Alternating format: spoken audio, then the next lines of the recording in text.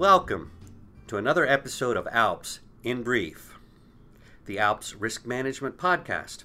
I'm Mark Bassingthwaighte, ALPS Risk Manager, and I'm sitting down today at the ALPS offices in Missoula, Montana with Julie Patterson.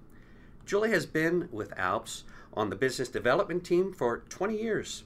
She brings with her a wealth of knowledge on legal malpractice insurance, and today we're going to talk about the cost of legal malpractice insurance, focusing on what really should you be getting for your premium dollar. Julie, welcome. Thank you, Mark. I appreciate that nice intro. Well, you're very welcome. You're very welcome.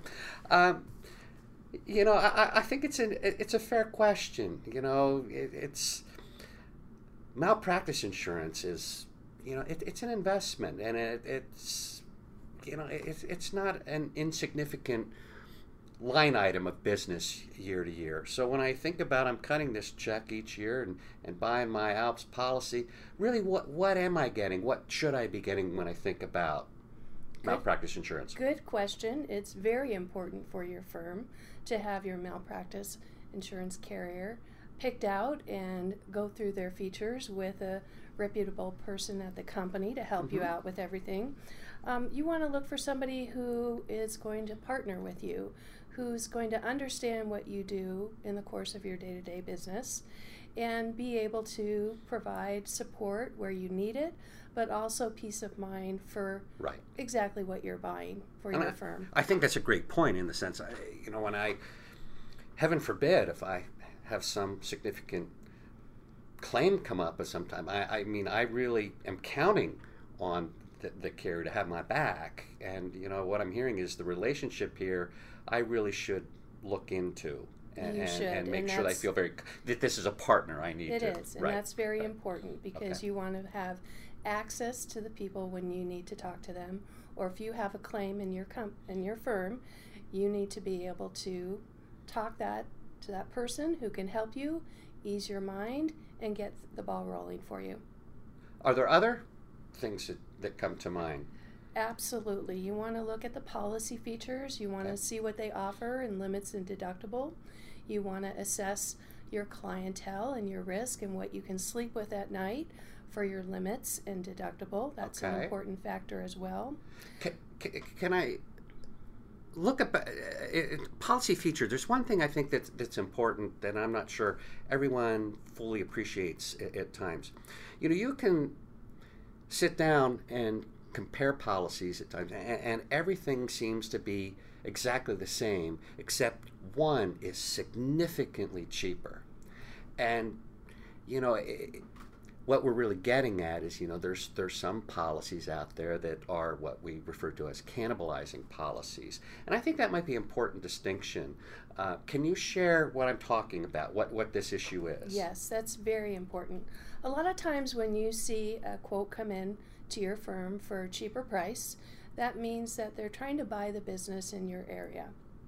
They may not know what the jurisdiction brings in claims experience. They may be just trying out feelers out there to see what kind of business they can bring in the door, but typically if it's a cheaper policy, it's going to be cannibalizing. You are not going to have limits on the outside of your per claim limit, and you will probably have a hammer clause, meaning if a claim were to arise and you don't agree to settle it with the carrier who you've been insured with, they are going to walk away and you're going to be left holding the bag. Okay, so I want to make sure that we're clear. So when we talk about limits being inside or outside, if I have policy, if I have limits, or my defense costs inside limits, so that every dollar that gets spent on defense is going to erode what's available for the loss payment. You're exactly correct. It's going to erode that per claim limit, and you want to look for defense costs on the outside of your per claim limit with the carriers that you are shopping with. That seems to me to be a pretty important thing, and that's very important. But just to understand, so two policies that are on their face may provide $1 million in coverage, but if the cheaper policy has defense costs inside limits, I'm really not getting $1 million policy. So that's why it's cheaper. That's correct. That makes sense. Well, then continue on. So we've talked about the relationship. We've talked a bit about some of the features and looking at some of the pricing issues. Are there other things that come to mind yet? Well, to add on to the pricing, responsible pricing. You want to look for a carrier that's had some experience in that jurisdiction, that's been there a while. Okay. They know the climate, they know the jurisdiction, and they are going to rate accordingly and responsibly. So if you see a carrier come in real low, they're just trying to buy your business, and they might do a bait and switch the following year. So be careful when you're shopping and looking at pricing. So again, and it seems to be, is it worth even asking how long you have been in a market? Absolutely. If I'm shopping and it's... Absolutely. Right. And the other important factor is if that carrier is endorsed by the state bar. Many state bars around the United States will endorse a carrier, meaning they're giving back to that community, that legal profession in that community, and that's an important factor as well. It comes with a, Okay, all right.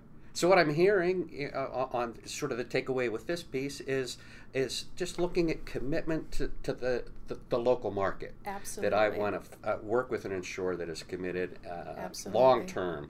And that makes a lot of sense. Okay. And all customer service plays into it as well. You want somebody who's going to return your calls, who's going to answer your questions, respond to your email in a timely fashion, and hopefully under 24 hours, and you shouldn't have to chase them down. They should be willing to talk to you, whatever it is that comes about and you need help with.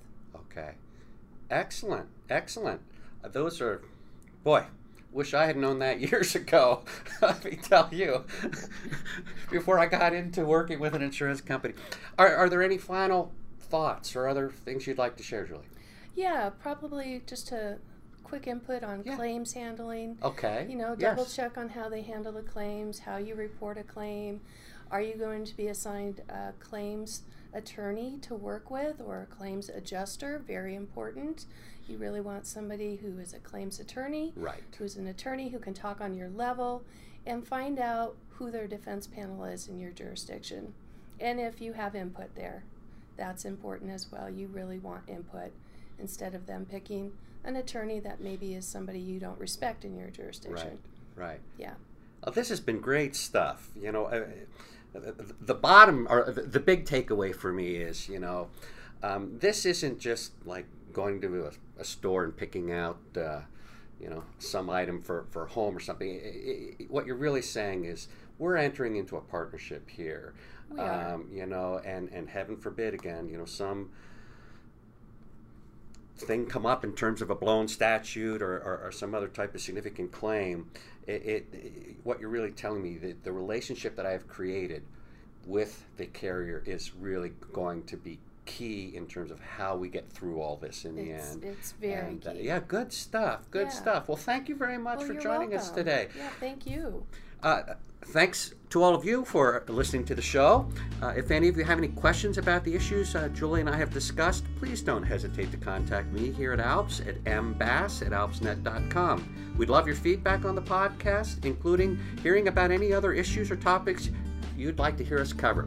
So that's it. Thanks again, Julie. Thanks to all of you. Thank you.